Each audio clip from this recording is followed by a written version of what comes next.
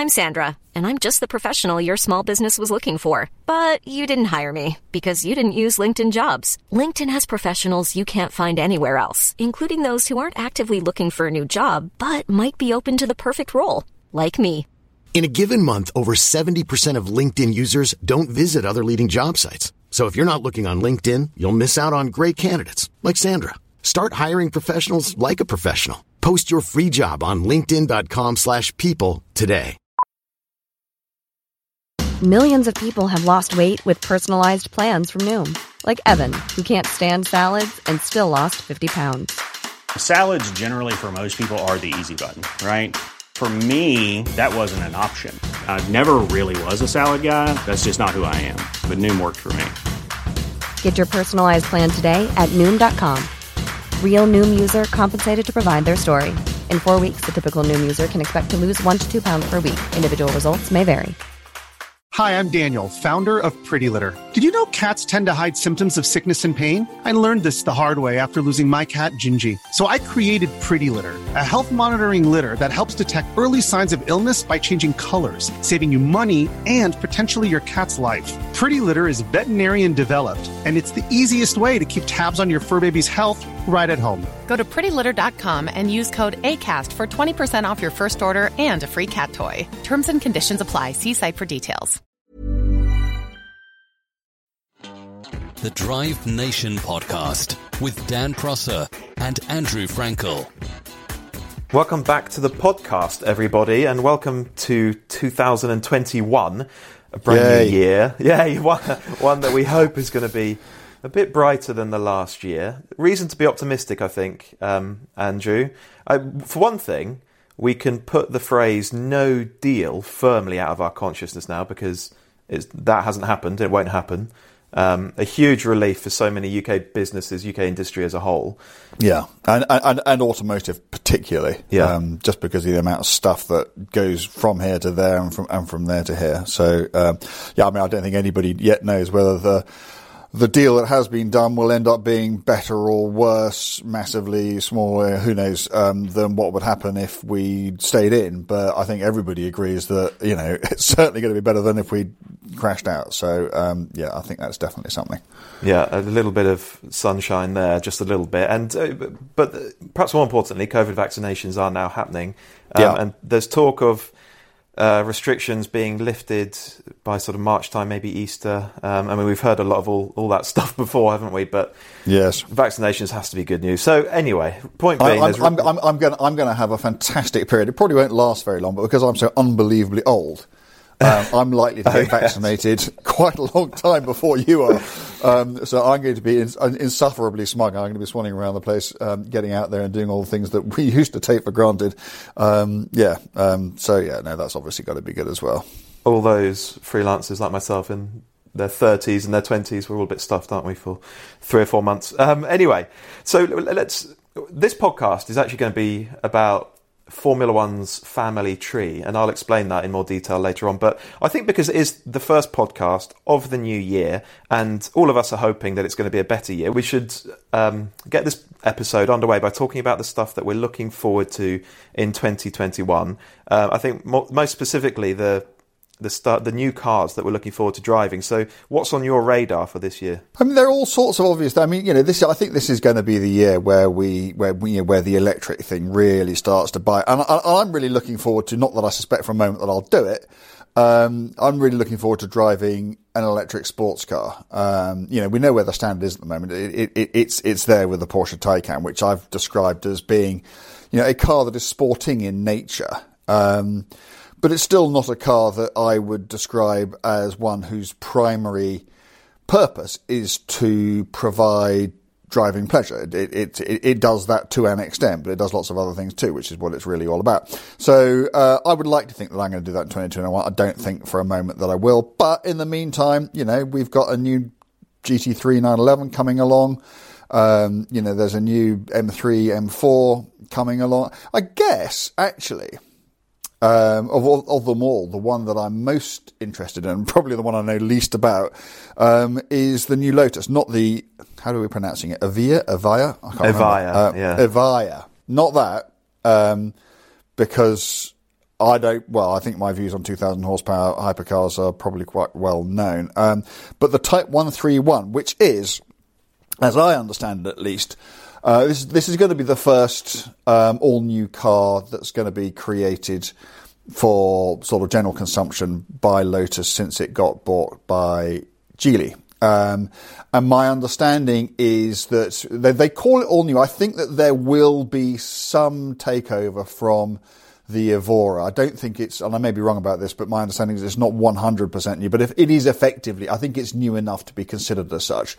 And it's a car, I think, that will be positioned between the Exige and the Evora. And I guess as such, it's going to be gunning for, probably your car, probably for, A110s and for lower end Caymans and that sort of thing. And I think that's just going to, obviously I'm very interested to drive any new Lotus and Lotus like that, but I think it's going to be so instructive, isn't it? It's going to be so informative. It's going to tell us so much about the way that the Chinese want this brand to develop, and there is all and I'm very hopeful, because if you look at what they've done with Volvo, which they also own, they've turned Volvo from an absolute sort of middle order, also ran buy one of these if you can't face, for whatever reason, buying a German car, into a brand that is absolutely desirable in its own right, as good a rival to a BMW and Audi or Mercedes as you'd want to find. And we need them to do that again with Lotus. And they did it with Volvo just by, backing Volvo, frankly. It's not like, Geely has been, pulling their strings like puppets saying, do this, do that. They've just said, look, we bought the brand because we have faith in it. You're the guys who know much more about it than we do. Here's the money. And, we will let you get on with it. Until we think, you're not doing it right. And I think that just by giving them that autonomy and sitting back and, certainly providing the means to let it all happen, but also having the common sense to recognise that the people who should make it happen are the people who are closest to the brand, it's worked terribly well. And everything that I hear coming out of Lotus about, their desire to keep their cars, light and simple and true to the original vision, I find, immensely encouraging. I think that brands, and Lotus has done it. Lotus did it in the 70s when they started going off making, supercars and that sort of thing. I think the brands that forget the reasons that made themselves great in the first place do so at their peril. And I think that as long as, in a 21st century, in a 21st century era where we know that things can never be as light as they once were, but as long as Lotuses remain the lightest cars in their class, as long as they remain technically innovative, as long as they remain absolutely focused on the provision of simple driving pleasure, then, I think that there's still a great future for that company. So, yeah, we will see. I'm also really interested to see what a four-cylinder C63 AMG is going to be like. Oh, because I can't get my head around that. I mean, I'm sure it'll be very good, and I'm sure it'll have loads of power, and it'll stack up on paper in all sorts of ways. But I don't know. I mean, they're very, very clever guys. And, they've done some amazing things. But really? A four-cylinder? I mean, my mind is open and I won't judge it for a moment until I've seen it. But, if as we all believe, the next series of, CE 63s or whatever are going to be 2-litre four-cylinder hybrids, my jury remains completely out as to whether they can genuinely replace a large capacity stonking V8. What about you? Well, yes. I mean, it's not power that's the issue, is it? Because they've already got 420 horsepower or whatever it is out of their four-cylinder turbo engine. Yeah, and once you bung a load of hybrid assistance into that, the numbers will be fine. No doubt about that at all. Yeah. But it's the soundtrack, it's the character, power delivery, all that stuff that you just can't replicate with four cylinders, particularly we all love the 8-cylinder soundtrack and power delivery so much, and all of a sudden it's being taken away from us. And that's so AMG, isn't it? A V8 is so AMG, and I know they'll continue to make them elsewhere, but I don't know. Well, but not to me, a V8 to AMG is what a V12 is to Ferrari. It's a kind of indivisible part of the magic, isn't it? Yeah, it really is. A Ferrari can make V8s and they can do other things, but the day Ferrari stopped building V12s, something of the magic of Ferrari will go with it. And, I know that they will make some V8s and that sort of thing, but, I don't know. We will see, but I can see all sorts of reasons, for the head for a 4-cylinder hybrid to work, but very few for the heart. But maybe I'm completely wrong. And right at the top end of the market, there are a couple of other cars that we're hoping to get a go in this year: the Aston Martin Valkyrie, the Mercedes AMG 1, and of course, between us, we've already agreed that should the invitation come into Drive Nation, I get to drive both of them first. I think that's very fair. It's on the record now. That's official. Yeah. Okay. Yes. Let's see exactly what. I think those cars are. I mean, there will be loads of people who just say that these cars are irrelevant and play things for rich people, and they are all of that. But I just don't think you can be interested in this business without being interested in cars that do stuff that cars have never done before. I think that's just part of progress, isn't it? I think it's fascinating to experience and to see and to understand how people go about doing anything that's never been done before. And that's what these guys are doing. So, I am very excited about those cars. I mean, ask me what I'd do with one if I had one. I probably wouldn't be able to provide you with a very good answer. But if I was that rich, it probably wouldn't matter either. So, there's also, while we're talking about sort of top-end carbon supercars, there's the new McLaren, isn't there? Which is a critically... the V6. The V6, we believe, the V6 hybrid McLaren, which is, and they describe this car as being the most important car that they have launched in the history of McLaren Automotive, which dates back to the launch of the 12C in 2011. It is new, as I understand it, absolutely from the tyres upwards. It has a new tub. It's made in their new facility up in Sheffield. And it's their kind of start again car, isn't it? And I think that McLaren, which has, like Aston Martin and many other brands, has had a pretty tough time of it recently. I am very interested, for instance, to see how McLaren, which is, equally wedded to the lightweighting thing as Lotus, go about doing a hybrid, which obviously has to have electric motors and battery packs and everything else, while staying true to those values. And also, rightly or wrongly, McLaren is perceived to have, had a few issues, particularly around build quality and that sort of thing. And this is obviously their big moment to reset all that as well. So, I can't wait to see it. I can't wait to get into it. I'm really, really interested by that too. Okay, firmly back in the real world then, there's also a little Hyundai to get excited about. There is. The i20N, rival to the Fiesta ST. I've had a go in a prototype. And? It could be really good fun. I think it's, just what you want from one of those little hot hatches, an energetic little engine, and a playful sort of chassis balance. The difference between it and the Fiesta ST is, I adore the Fiesta ST. I'm on record many times as saying that. But it's got quite contrived dynamics, very alert steering. That chassis balance is very, very throttle adjustable. Yeah. So Ford have specifically engineered that car to feel a certain way, and Hyundai takes a very different approach. It just wants its N cars to feel authentic and not contrived the way that the Ford does, but more honest, more faithful, and that does play out. That does bear out in when you drive the car. I take all that, and I actually kind of admire all that. But if the end result is less fun to drive, I don't sit there hooning a Fiesta ST around a track thinking to myself, is this contrived? Have they put a barn door on the back of the car, or the rear roll bar, or whatever, just to make it angle into the corner like that? And I was sitting there just sort of scratching my chin thinking, oh, I just wonder whether this feels authentic. I'm just having a good time. And surely that's what matters, isn't it? It doesn't really matter how you do it, as long as the end result gets the job done. And the job for those cars, I understand with cars like, Golf Rs and that sort of thing, which are, 10 plus grand more expensive, have a family brief, and have to be able to do the long distance. I completely understand the need to provide such cars with practicality, ride refinement, and all those other things. But if you're going to do a little pocket rocket, it's just got to be fun, isn't it? And that's what that Ford does so well. It's just fun. And I think you can overthink it. I think you can, navel gaze and put your hand on your brow and look into the middle distance and say, I want this to be the purest driver. But ultimately, at the end of the day, when somebody gets into it and goes hooning off around the place, it's...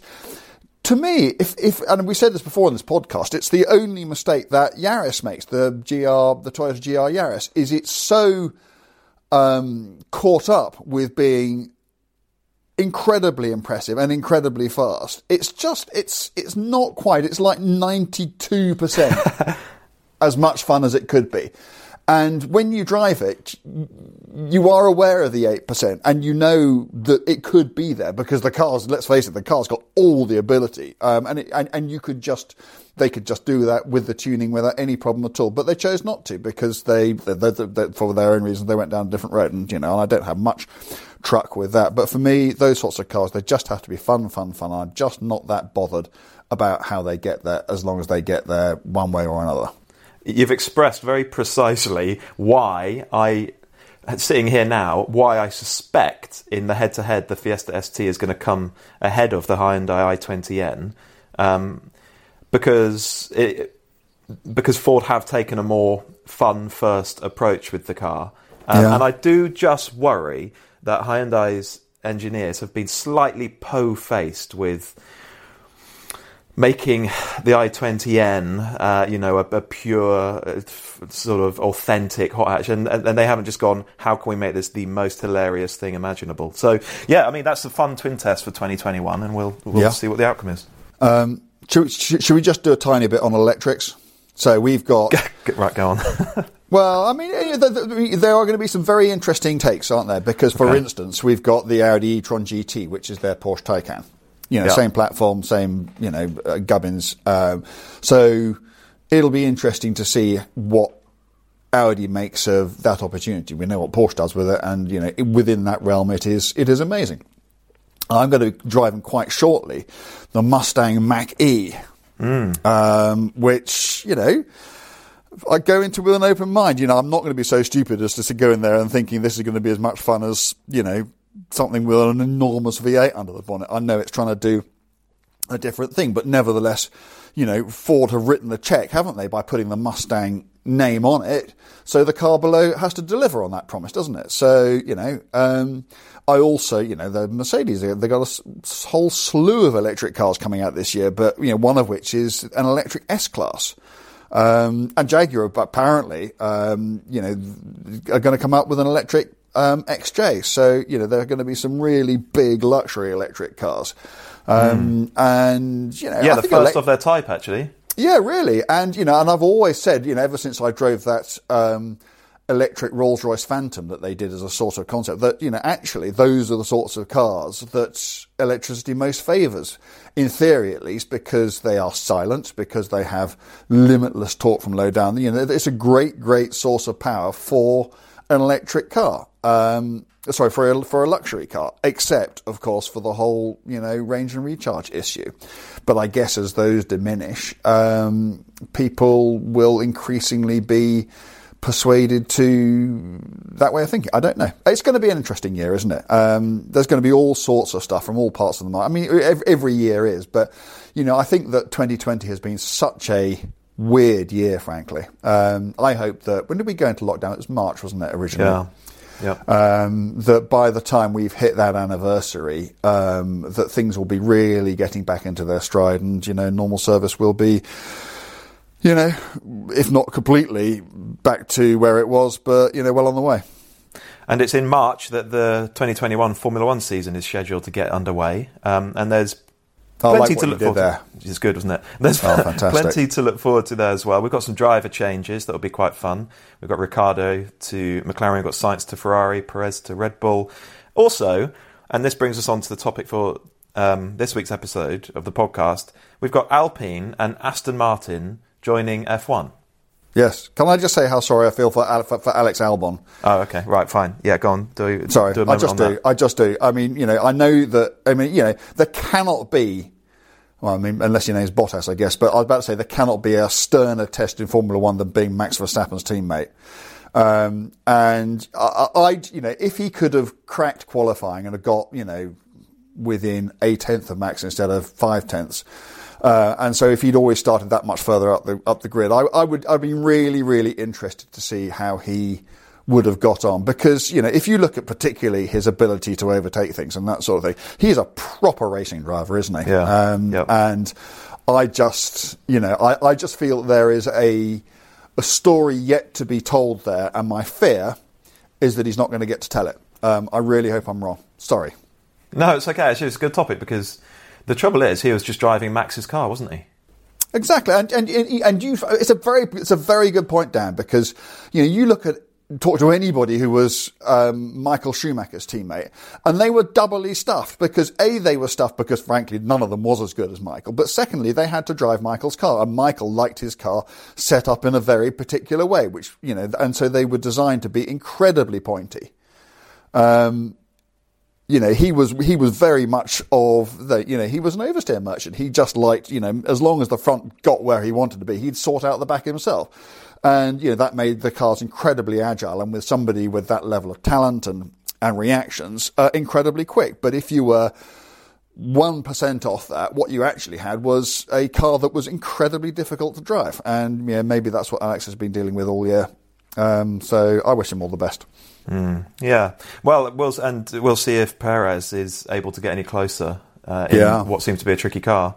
There is in F1 a lot to look forward to, including, as I said, Alpine and Aston Martin joining the fray. Although, let's not pretend that they've invested in wind tunnels, hired racing car designers, set up new facilities. Actually, it's just existing teams changing colours. Let's be honest, they're not Aston Martins or Alpines, are they? But, is a Red Bull a Red Bull? Yeah. Is a Red Bull a fizzy drink manufacturer which pays a huge amount of money to a Formula One team to make cars for them? I mean, the lines are very blurred, aren't they? Yeah. And it's title sponsorship, and it's how one team becomes a different team. It's certainly in terms of the colours and what it's called, but actually the team remains more or less the same. And this is where we start looking into Formula One's family tree, teams being taken over, relocated, expanded over time, and it explains how the tiny team founded by Ken Tyrrell way back in perhaps he was going in the 50s, I think, but 60s in Formula One, how it eventually became the Mercedes Formula One team that we know today, with a record-breaking 7 back-to-back championship doubles. It's just so interesting that you can directly trace Mercedes lineage back to Ken Tyrrell's team. You can, and people will say it's a bit sort of Trigger's broom, isn't it? That none of the people there now would have been there. But to me it doesn't really matter. Because there is that continual heritage. It wasn't that. It's not like they've just. Do you remember when, for instance, Romano Artioli started Bugatti again in the mid-1990s? He just picked a name off the shelf and bought it, and then created a new car company. It's not that. This is one team that evolves with different names, for well over 50 years now, and it's always been the same team. And as you say, it's expanded, and staff have changed, and locations have changed, and everything else. But from then until now, it has just continuously evolved, and it is absolutely fascinating, I think. Before we move any further, do we need to explain for our overseas audience the Trigger's broom reference? Oh, yes, almost certainly, yes. So Trigger was a character in a well-known British sitcom called Only Fools and Horses. He was I can't remember what it was. Was he a dustman or someone? Anyway, he had a broom, and he said he'd had the same broom for the last 25 years, and he said it's had 18 new heads and 17 new handles, and hence the concept of Trigger's broom, because obviously, clearly, it was no way related to the original broom whatsoever. So, yes, that's what Trigger's broom is. A very common phrase in the UK, isn't it? Trigger's broom. Yes. Okay. Right. Well, there are 4 Formula One teams, all UK based, that I think we're going to talk about in a bit more detail. Before we do, and I'm sorry to butt in, if we'd actually structured these things, then there wouldn't be need for me to do this. But because we just kind of wing it. the idea of sort of title sponsorship, which, I'm sure people will get, hot under the collar, as they did with Lotus whenever it came back in the early 2010s, and now with Alpine and with Aston Martin. This isn't new. Back in the early 1970s, when, what we think of now as, Lotuses, the Lotus 72, driven by, guys like Ronnie Peterson, Emerson Fittipaldi, were winning world championships and driver championships, constructor championships. They weren't Lotuses. Go on. Yeah. They were, of course, Lotuses in every single way, apart from their names. They were called John Player Specials. They were called JPSs. And if you look at the press release that comes out, it'll just say new JPS2 or whatever, the stuff that came out at the time. And that was a cigarette manufacturer doing exactly the same, thick end of 50 years ago, to what these guys are doing now. Now, I'm not saying that it's that in any way justifies it, but it is the way of the world. And all I would say is, anybody who's saying, on the point of going, things ain't what they used to be, well, they are, because people have been doing it for donkey's years. Yeah, it's just how it operates, how F1 operates, isn't it, really? There are 4 teams that I want to talk about, and actually it's most helpful to think about them based on their current locations. So we've got the Silverstone team, we've got the Enstone team, we've got the Brackley team, and the Milton Keynes team. And we'll come back to this, but you'll notice that they're all clustered around the sort of M40 corridor in the UK, Motorsport Valley, as it's known. And we'll talk about that a bit more later on. But let's start with the Silverstone team. As in 2020, that was Racing Point. And of course, for this new season, it becomes Aston Martin, which is, I think it is going to be fun to see the Aston Martin name competing in Formula One. Just because, they were so good at it the last time they tried. Well, okay. Right. Okay, but we think, the Racing Point was maybe the third or fourth quickest car out there last season. So hopefully they'll be competing for the odd podium, maybe a victory. Racing Point did score a win, didn't they, in 2020? So hopefully we'll see some competitiveness. And if the car is as close to a modern to the current Mercedes as this year's Racing Point was to the current, it was kind of like last year's car, wasn't it? Then there's every reason to think that they will be super competitive, because it goes back to what you're saying. The team itself doesn't change. The name on the door might change, but inside it's the same people doing the same thing. As long as the money's there, which given who's behind the team, I'm guessing it will be. Then there's no. I think that's quite exciting, isn't it? I think it is. So before it was Aston Martin, it was Racing Point, and of course before it was Racing Point, it was Force India for a decade. Force India became a very sort of familiar name on the F1 grid, didn't it? And before then, it was... Are you going to leap in now and tell me what that team was called for a year in 2007? Oh, God. Hang on. Was it... I'm going to get this so... This is going to be so embarrassing. Was it Midland? Oh, so close. It was Midland. It was Midland in 2006, just for that year. Oh, for goodness sake. So there's a year in between. Orange livery, that might help. Oh, I guess exactly. Yes, I know now. It was the bloody Spiker, wasn't it? It was the bloody Spiker. Okay, who drove the Spiker? Do you know, you could say absolutely anybody in the world, because I've got no idea. I think Sutil did, because he was a Force India driver. I really wouldn't know. I think he did. You could say Ronald McDonald, and I wouldn't be able to tell you were wrong. Yeah, he had trouble fitting his feet in, didn't he? And before it was Midland in 2006, it was, for a long time... Oh, that I can do. Yeah, it was Jordan, wasn't it? It was Jordan. It was EJ's team. Yeah. EJ, yeah. Founded by Eddie Jordan. 91 was their first year. At the same base at Silverstone. Actually, I think there is a new facility coming for the Aston Martin squad, isn't there? Still at Silverstone, but on a slightly different site. But anyway, it's the Silverstone team, founded by Eddie Jordan in the early 90s. The man who gave Michael Schumacher his break in Formula One. Yeah. And how many races do we think that outfit has now won? Jordan won. Was it just one? Well, they won Spa, didn't they? Damon won Spa. No, they won more than that. No, because Frentzen won races in a Jordan. There was one season where Frentzen went into the last race of the season with a mathematical chance of being world champion. Okay. And then with Perez's win last season. That's a small handful of wins that team has had over the years. That's good, isn't it? Yeah. So there we go. Aston Martin taking over a race-winning team. Well, there we go. Lots to be hopeful about there. Aston Martin, just in case anybody is wondering about my earlier reference, did race in Formula One in 1959. And it was, I mean, the sad thing about it, I'm not going to drone on relentlessly because it's ancient history, but it was actually a really good car. And that's what people don't. People look at the results and it was hopeless and it didn't come anywhere and that sort of thing. It was a really good car if it had been introduced in 1957 when it was meant to have been done, because then it would have been super competitive. But by coming in 1959, what had happened in the interim was the mid-engine revolution had happened. And if you didn't have a mid-engine car by 1959, you weren't coming anywhere. And it wasn't a mid-engine car because it was late, because Aston Martin was too busy trying to win the World Sports Car Championship and so on and so forth. And so what was a really good car never came to anything. Unlike the successor, which was the DBR5 in 1960, which was an absolute dog's dinner of a car and still had its engine in the wrong place. And the latest intel tells us that the new Aston Martin F1 car will have its engine in the right place. Is that right? It's not going to be a front-engined F1 car. Exclusive. Exclusive. You heard it first here. Okay. Right, so the next team then is the Enstone team. Enstone is actually an airfield, or it's a little village, isn't it, with an airfield connected to it in the Cotswolds.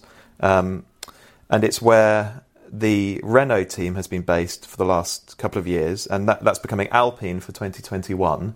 Yeah. Which is interesting itself, isn't it? Because it wasn't too long ago that there were rumblings that Group Renault might be about to give Alpine the old heave-ho because wasn't selling enough cars or whatever it might be. But now the group really appears to be backing the little sports car brand because it's becoming its F1 team. They're repurposing the Renault F1 team to Alpine. That's real backing, isn't it? That's reason. It would certainly seem to be. I'm always a bit of a cynic when it comes to these things, and I'm always looking at how quickly they could engineer their way out of that. And of course, they could turn it back to Renault, or they could withdraw entirely. But at the same time, it's quite a big statement, isn't it? Yeah, I think it is. I mean, I don't know when those sorts of decisions get made, but, I suspect it was probably decided during COVID and everything else. And obviously, everybody's had a really, really tough time. But they still seem to think that the Alpine brand has, and we've talked about this before, haven't we? It has legs. So yes, I think on the surface at least, it looks like a vote of confidence, but I'm just so cynical about, any Formula One team that exists not for the purposes of racing. So there are the teams. There are teams like McLaren and Williams and so on and so forth. And Jordan back in the day, which only existed to race. They weren't there to sell fizzy drinks or road cars or anything else. And when these things become marketing tools, which they are, for their manufacturers whose primary business is not racing in Formula One, then I'm always a bit cynical, but and even suspicious. But I think you can only go with what you know at any given moment in time. And from what we know, Renault appear to be full square behind Alpine, which is great news. Yeah, and it's the Enstone team that sort of chopped and changed more than any other, I think, really. Oh no, you're not going to start quizzing me again. Well, I don't know. Well, yes, actually. So it started off in Whitney. So not at Enstone at all. Started off at Whitney in Oxfordshire in 1981 as Tolman. Yes, I knew that. Did you? Yes. Well, it's easy to say once I've told you, isn't it? as Tolman, of course, Senna raced for Tolman, didn't he? He did. He had that amazing race in Monaco in 1984, which he should have won. Yeah, he should have won. Funnily enough, when it was raining, and a Frenchman managed to get the Monaco Grand Prix stops to make sure that he won. Baffling. Who'd have thought it? Baffling. And so this outfit, the Whitney/Enstone team, has got incredible heritage. So of course, after Tolman, it became Benetton. Yeah. So when did it move over? Yeah. So during the Benetton years, that's when the move happened over to Enstone. And of course, in the mid-90s, Benetton had enormous success again with Schumacher. winning titles, winning lots of races. And then it was in 2002 that Benetton got rebranded Renault for the first time. And then, of course, quite soon after, there was enormous success again with the Alonso years. Yes. It's good, isn't it? It's really good. It's really good. And then there was that slightly baffling period where it became Lotus. But they still won, didn't they? Yeah, with Kimi.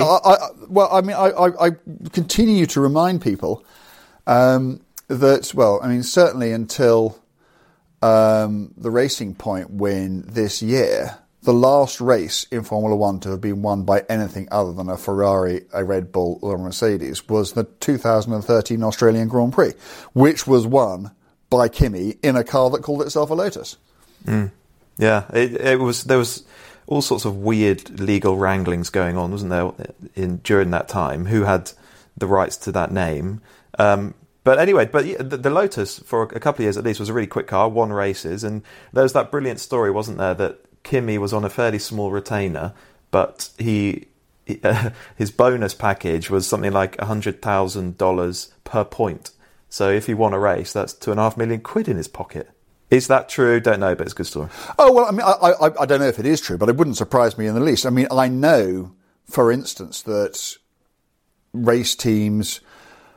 I'm trying to think if I can remember a specific... I've got a name on mind, but I won't say it just in case it's untrue in this particular case. But race teams that paid drivers on performance pay basis, so exactly what you say, where you get a certain amount of money per point score, then insured against their drivers scoring points. Oh, that's brilliant. So the better their drivers did, the bigger the insurance claim. They literally took out insurance against their drivers doing well. I've never heard that before. Yeah. That's fantastic. That definitely went on. Extraordinary, really. Yeah. So after that brief Lotus spell, actually it's a handful of years, there was, again, it became Renault from 2016, and those were the sort of rebuilding years, weren't they? And it looked a bit grim for a while, but 2020 was pretty good for Renault. Ricciardo got on the podium a couple of times, didn't he? And the team certainly looked more competitive than it has done in recent years. So we'll see what happens in 21 under the Alpine colours with Alonso in the car. As 40 years old now? Interesting, isn't it? Yeah, anyway, he will be quick. He posted a little clip on Instagram the other day of himself sat in an Alpine, looking all excited at an A110 road car. So that was fun. Hopefully... Do you know what they need to do? They just need to stick Fernando in an A110 on track somewhere with a couple of GoPros attached and just say, go for it. And just release the raw footage. It'd be brilliant. That'd be great. It would do millions, wouldn't it? It would. It really would. Okay, so we've got two more teams to talk about. So we did mention Ken Tyrrell's team. Tyrrell, which started off in Ockham in Surrey we'll call it 1966. I think that was their first season in F1. And then in the late 90s, it got taken over by British American Racing, which is when it moved from Ockham to Brackley. And then, of course, it was Honda after that. Those were fairly dire years, weren't they? Although I think Jensen won his first race in 05 or 06, Hungary. isn't it? Yeah, Hungary. And I think that year's car was quick and he did well in the championship, but the last 2 years, 07, 08, My Earth Dream, with that bizarre Planet Earth livery, that car was just dire. But then 2009 came around. Yeah, I mean, that entire BAR Honda thing, I mean, they just didn't deliver, did they? I'm afraid. The BAR, it was originally, that was Adrian Reynard, wasn't it? At the beginning, and he came into it. And the extraordinary thing about Reynard's is Reynard had never started in any new series without winning its first race. Everything they'd ever done, they'd gone out and won from the start. And so they, and it's like, so many other great race teams. I mean, you remember Lola? Lola did unbelievable things in almost every formula, but every so often they tried Formula One, and they just struggled. And I think it just gives you an idea of just what a step up it is, just how difficult it is, and frankly how long it takes. I mean, we know, don't we? For instance, while we're talking about defunct Formula One teams, You know, how many seasons did Toyota do in Formula One without ever winning a race? 7 seasons, was it? Yeah. I can't remember. The amount of money spent. The money spent, I mean, they were at the time the world's largest car company. You know, they dropped, you know, if you told me that, I don't know, $1 billion had gone into that program, you know, I wouldn't be that surprised. And what do they have to show for it? It just shows how difficult it is. And to an extent, I know that money talks, and, you know, you look at just what Mercedes are doing at the moment, you know, to know that the best funded teams tend always to do the best. But what it also shows is that money, although money is probably the most important component, it's not the only one, isn't it? Is it? You know, you've got to have the ideas, you've got to have the execution, you've got to be able to take that money and do the right things with it, or else you're still going to come nowhere. Yeah. Too true. And we know what happened in 2009 with the Brackley team. Yes.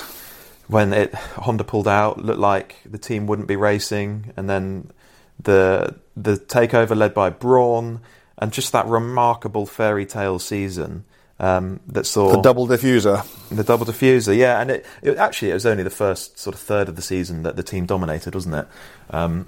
For beyond that point, with Jensen having won, 6 of the first 7 or something, the team struggled, but they'd done enough at the start of the year to win both championships, and it was the most amazing thing.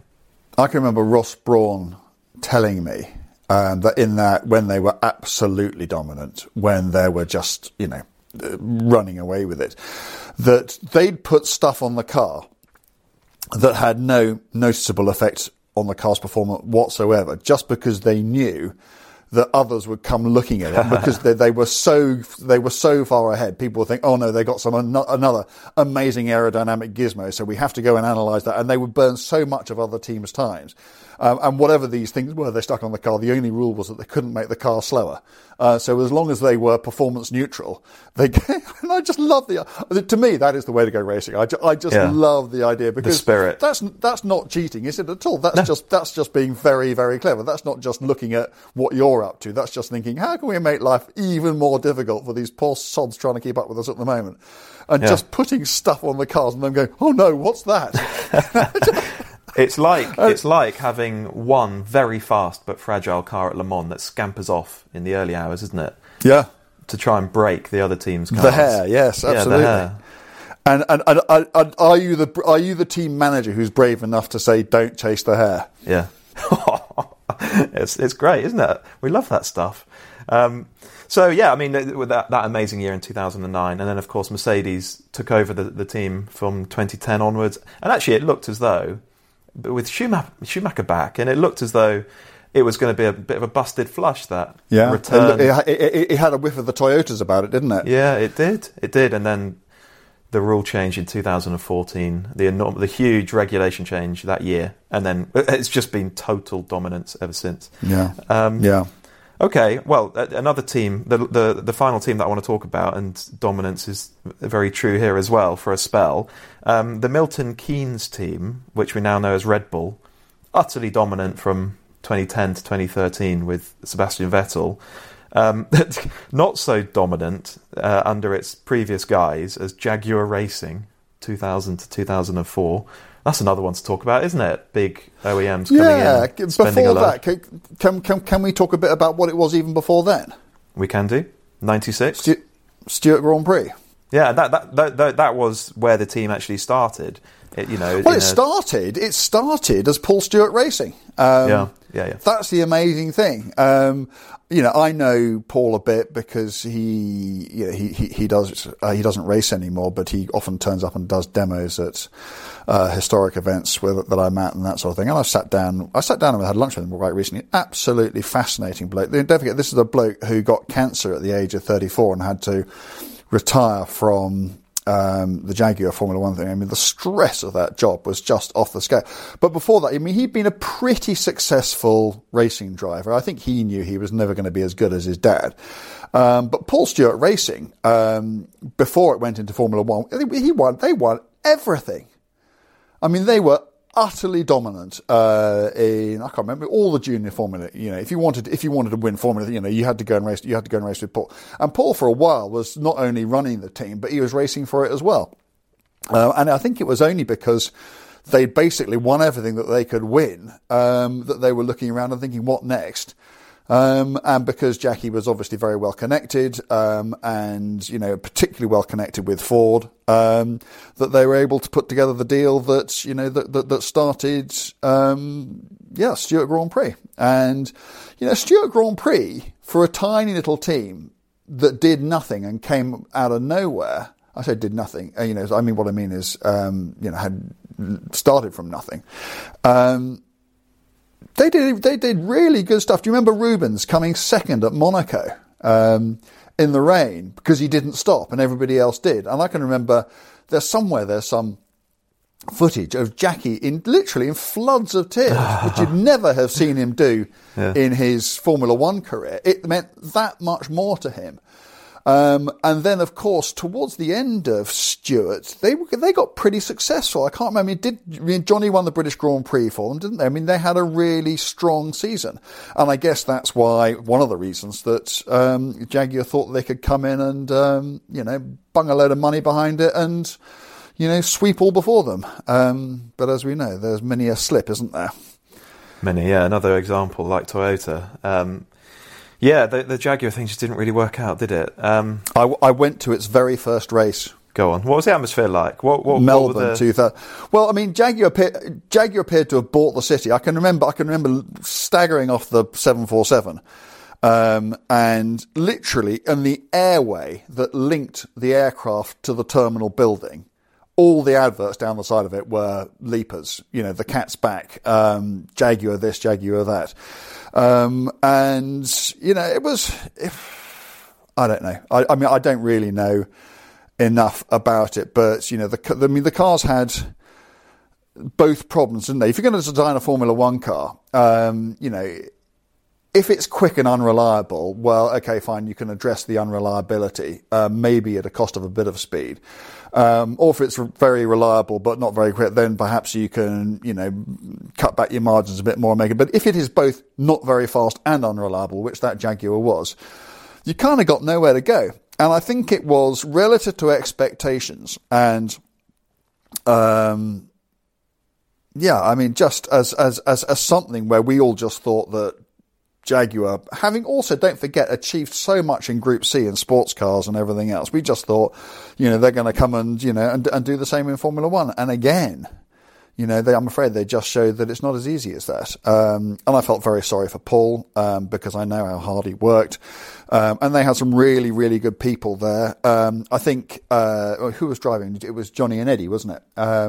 You know, who were both, you know, good drivers, both of whom either had or would go on to win, you know, a reasonable number of Grand Prix. So I don't think that they were particularly deficient in that department. But the car wasn't right. And I think the faster they tried to make it, the less reliable it became. And it was just, you know, they did 5 seasons, I think. And did they get a podium? I can't remember. They might have. I got a funny feeling. I got a memory of Johnny sitting in a press conference. But I don't know. Fingers burnt. So all 4 of those teams are now in that Motorsport Valley region of the UK. And of course, Williams is in there. McLaren isn't in that region, but it is in the UK. And Haas, its headquarters in the US, of course, but its Formula One outfit is based out of Banbury, also in the Motorsport Valley area. And so that puts 6 of the current Formula One teams in Motorsport Valley, 7 in the UK. 7 out of 10. That's good, isn't it? And it's interesting that so many of the teams have found themselves based in the UK, and it sort of becomes self-fulfilling in a way. If all the expertise and resource is in one spot, you almost have to be there. Yeah, I mean, it would seem almost perverse, isn't it, to set up shop anywhere else because... You know, how do you go about recruiting the expertise? How do you get the talent? How do you persuade that many people to relocate to? I mean, I guess if you set one up in Tahiti or somewhere absolutely lovely, then you know that might be a draw. But you're just making life more difficult for yourself, aren't you? So you're absolutely right. You know, nothing succeeds like success. And, you know, the reason it's been like that and has been like that for so very long is because it's like that. And you don't have to think about it any harder than that. But it is interesting just to think for a moment as to why it became that, because it wasn't always that way. No. You know, I'm just trying to think. So, the Formula One, before Formula One, when they were still Grand Prix racing, the British were completely hopeless. You had, what did you have? You had ERAs, which were quite good at voiturette racing, but, were hopeless at the top level. You had, in sports car racing, yes, you had Bentley winning a load of Le Mans in the 1920s and Lagonda won one in 1935. But at the top level, we had no presence in Grand Prix racing, really. And then at the beginning of the 50s, you had, plucky efforts like BRM coming to absolutely nothing. And it was really only towards, so Vanwall were probably the first, weren't they? So the first Briton to win a Grand Prix, it was a non-championship race in a British car, was Tony Brooks, won at Syracuse Grand Prix in 1955. And then after that, you remember the ways the Italians dominated, basically as Ferrari and Alfa, and then Mercedes briefly in the middle of the 1950s. And then suddenly, Vanwall comes along and wins the first ever Constructors' Trophy, and then come the mid-engine guys. Then comes Cooper, and everything changes. Jack Brabham wins the World Championship in 1959 and 1960 with Cooper. And then, Ferrari then get it back for 1961, but they rest on their laurels. And then after that, the Brits with BRM and with Lotus and Cooper to an extent. The garagistas, as Ferrari used to rather disparagingly call them, just took control, and they've never stopped. It was, and I think it was just down to innovation, wasn't it? It was just down to, when your opposition or principal opposition was Ferrari, which was, as a team back then, certainly was very traditional in its thinking. They absolutely believed that the engine was the way forward, and the Brits took a different view. They just thought, no, you can have all the power in the world, but if your car is heavy, or, the engine that's providing it is in the wrong place, then you're not going to be making the most of it. And we can actually make cars which aren't just quick in a straight line, but which stop well, which go around corners well. And I think it was that revolution which basically handed the advantage to Britain, and we've never given it back. Yeah, they've just sort of held on to it. And after the 60s, 70s era, Williams and McLaren both had periods of dominance and enormous success between them. So it's interesting to sort of look at how it happened in the first place, how in the 50s Formula One, the UK became the epicenter of it. Last year, while I was still editing Motorsport UK's in-house magazine, it's called Revolution, I got our mate Colin Goodwin to write a piece about how Formula One, how the UK became home to 7 of the 10 Formula One teams. What exactly happened there? And he wrote a really interesting piece with some good ideas. Of course, I suspect there are lots of different factors, but he had some good ideas. One of which was, after the war, we had all these airfields that were surplus to requirements, didn't need to fly in and out of them anymore. And so they became racetracks. And that just helps, doesn't it? If there are lots of circuits available, it just helps a Formula One design and construction industry to crop up. That's, of course, how Silverstone was once an RAF base and is now home of the British Grand Prix. And if you think about the talent that you need, that's it's not just about the drivers or just about the circuits. It's about creating that business, which then creates employment, which then draws people to it, and then suddenly you have an industry, and from that industry you can pluck the talent. That's how it starts, isn't it? Yeah, that's right. And the other thing that Goodwin pointed out is that, so really it was the southeast of England that was this hotbed of engineering capability. And a lot of it is to do with the Second World War, because there was so much skill, so much expertise when it came to fabrication, welding chassis, turning components on lathes, says Goodwin, panel beating, working soft alloys, all those skills that you needed to construct aircraft were useful also for racing cars. But it's interesting, isn't it? I mean, the war obviously ended in 1945, and yet we didn't really establish dominance until, 15 years later. So, yeah, it's interesting, isn't it? Maybe these things take a lot of time to, for want of a better word, repurpose themselves. Yeah, I think that's probably right. And then, of course, at some point a little bit later on, there was this sort of exodus from the southeast, just because the teams were getting bigger. They needed more staff, they needed bigger premises, and the southeast was too expensive. And so where did they go? Well, they scooted off up the M40. Was the M40 even there? I don't know. But, up that region and set up shop in Oxfordshire and that sort of area.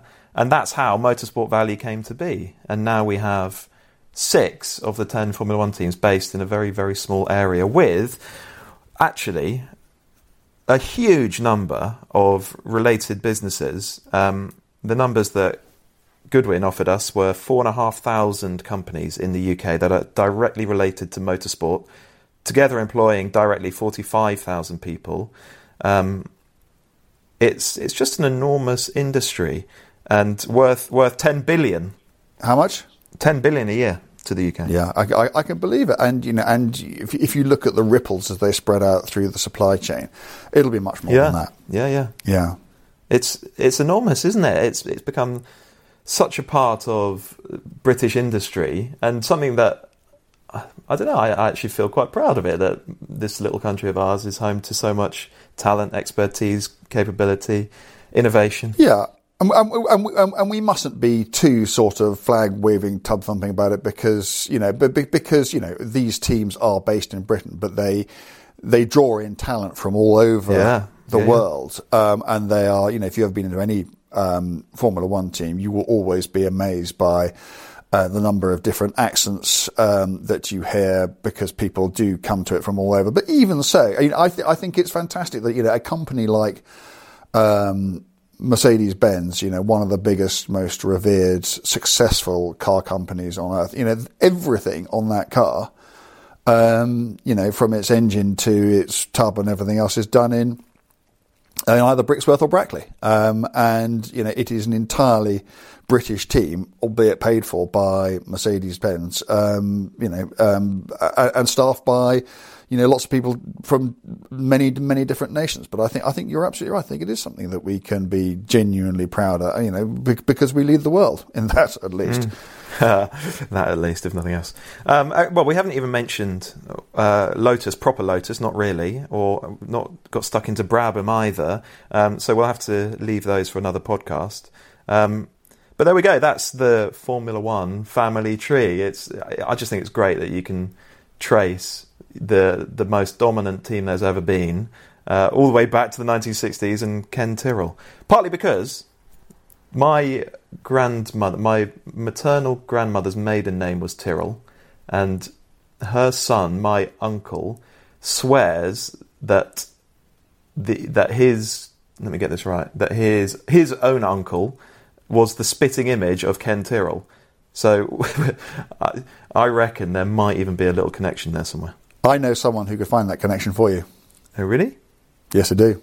Yes, this really isn't podcast material, but my wife's sister's partner's mother. Oh my God! Okay, yeah, is a retired spook. She used to work for GCHQ, and she's incredibly intelligent and incredibly bored, and she's really, really good at finding out stuff. And because I knew nothing about my family history, we got her on the case. And in the end, I had to ask her to stop. Once she'd found over 500 relatives. Which is why I know, for instance, that I am Nigella Lawson's 6th cousin. Oh, but isn't everyone Nigella Lawson's 6th cousin or something? Almost certainly. But yes, so if you ever want to find out whether you really are Ken Tyrrell's something many times removed, I could put you in touch with someone who will find out for you. Okay, very good. To be discussed then. We'll announce the results in a future podcast episode. We'll leave that one there. Well, there we go. We're back underway. New year, lots to be optimistic about, and we'll get back into weekly podcasts. Actually, we're going to do more than that soon, aren't we? There's going to be so much more to come from us at DN. We can't say too much at the moment, but I think this is going to be a good year for DN, and hopefully you'll all enjoy it. It should be, well, we hope. The reason we're not saying anything is because plans aren't finalised yet. But we certainly know what we want to do, and we think we know how we're going to do it. We just haven't done it yet, which is why we are being a little bit coy. But we're very excited about it. If it all comes to fruition, we hope you'll be very excited about it. We hope that you'll come with us, and lots more to say on that in the hopefully not too distant future. Watch this space, and we'll be back to talk to you again next week. Look forward to it. All the best. The Drive Nation podcast with Dan Prosser and Andrew Frankel.